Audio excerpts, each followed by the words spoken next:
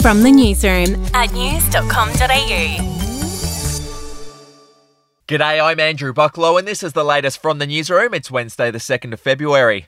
Australian music industry icon Glenn Wheatley has died aged 74.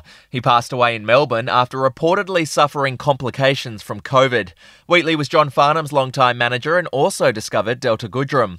Moving on, grave robbers have stolen a human head from a cemetery in Melbourne. The skull was taken from a casket at a mausoleum at Footscray General Cemetery. It's not yet clear why it was taken or how long the body had been at the graveyard. Overseas now, Tonga is set to go into a 2-day lockdown starting tonight.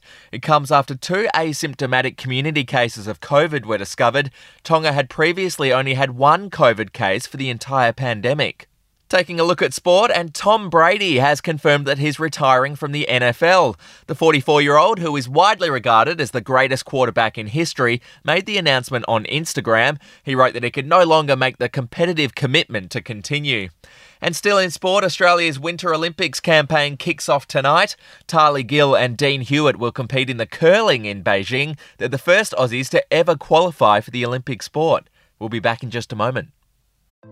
Hey, I'm Felicity Harley and I host Healthyish, where we chat to experts, influencers and people in the know from around the globe to arm you with the knowledge to make healthier decisions for your mind, body and soul. I think if we're going to be focusing on health, like sleep is probably the biggest component of that. I think sleep is the cornerstone. Like choose the harder option, because I've never woken up and gone, I regret that run that I went at 4 a.m. I've never done that. Search for Healthyish and Extra Healthyish wherever you get your podcasts.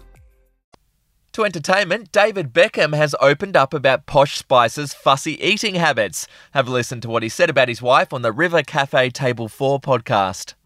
I get quite emotional about food and wine. Yeah. You know, when I'm eating something great, I want everyone to try it.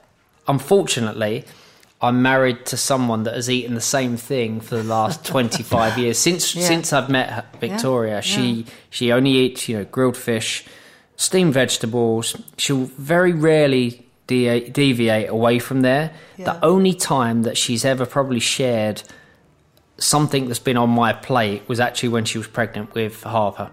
And finally, Lily James and Sebastian Stan have revealed that they did watch Pamela Anderson and Tommy Lee's infamous sex tape before portraying the couple in a new TV miniseries. Well, it was research. You were there, right, okay. So you knew what you were doing in that scene? I think the job as an actor is always to find as much as you can possibly find on the people you're playing, especially if they're real life people, right? But certainly not when it came out, because I think I was 12 in 95 and we were both too young for that. The first few episodes of the miniseries, which is called Pammy and Tommy, will be released on Disney Plus today. That's the latest from the newsroom. We'll be back with another update soon. Your headlines from news.com.au.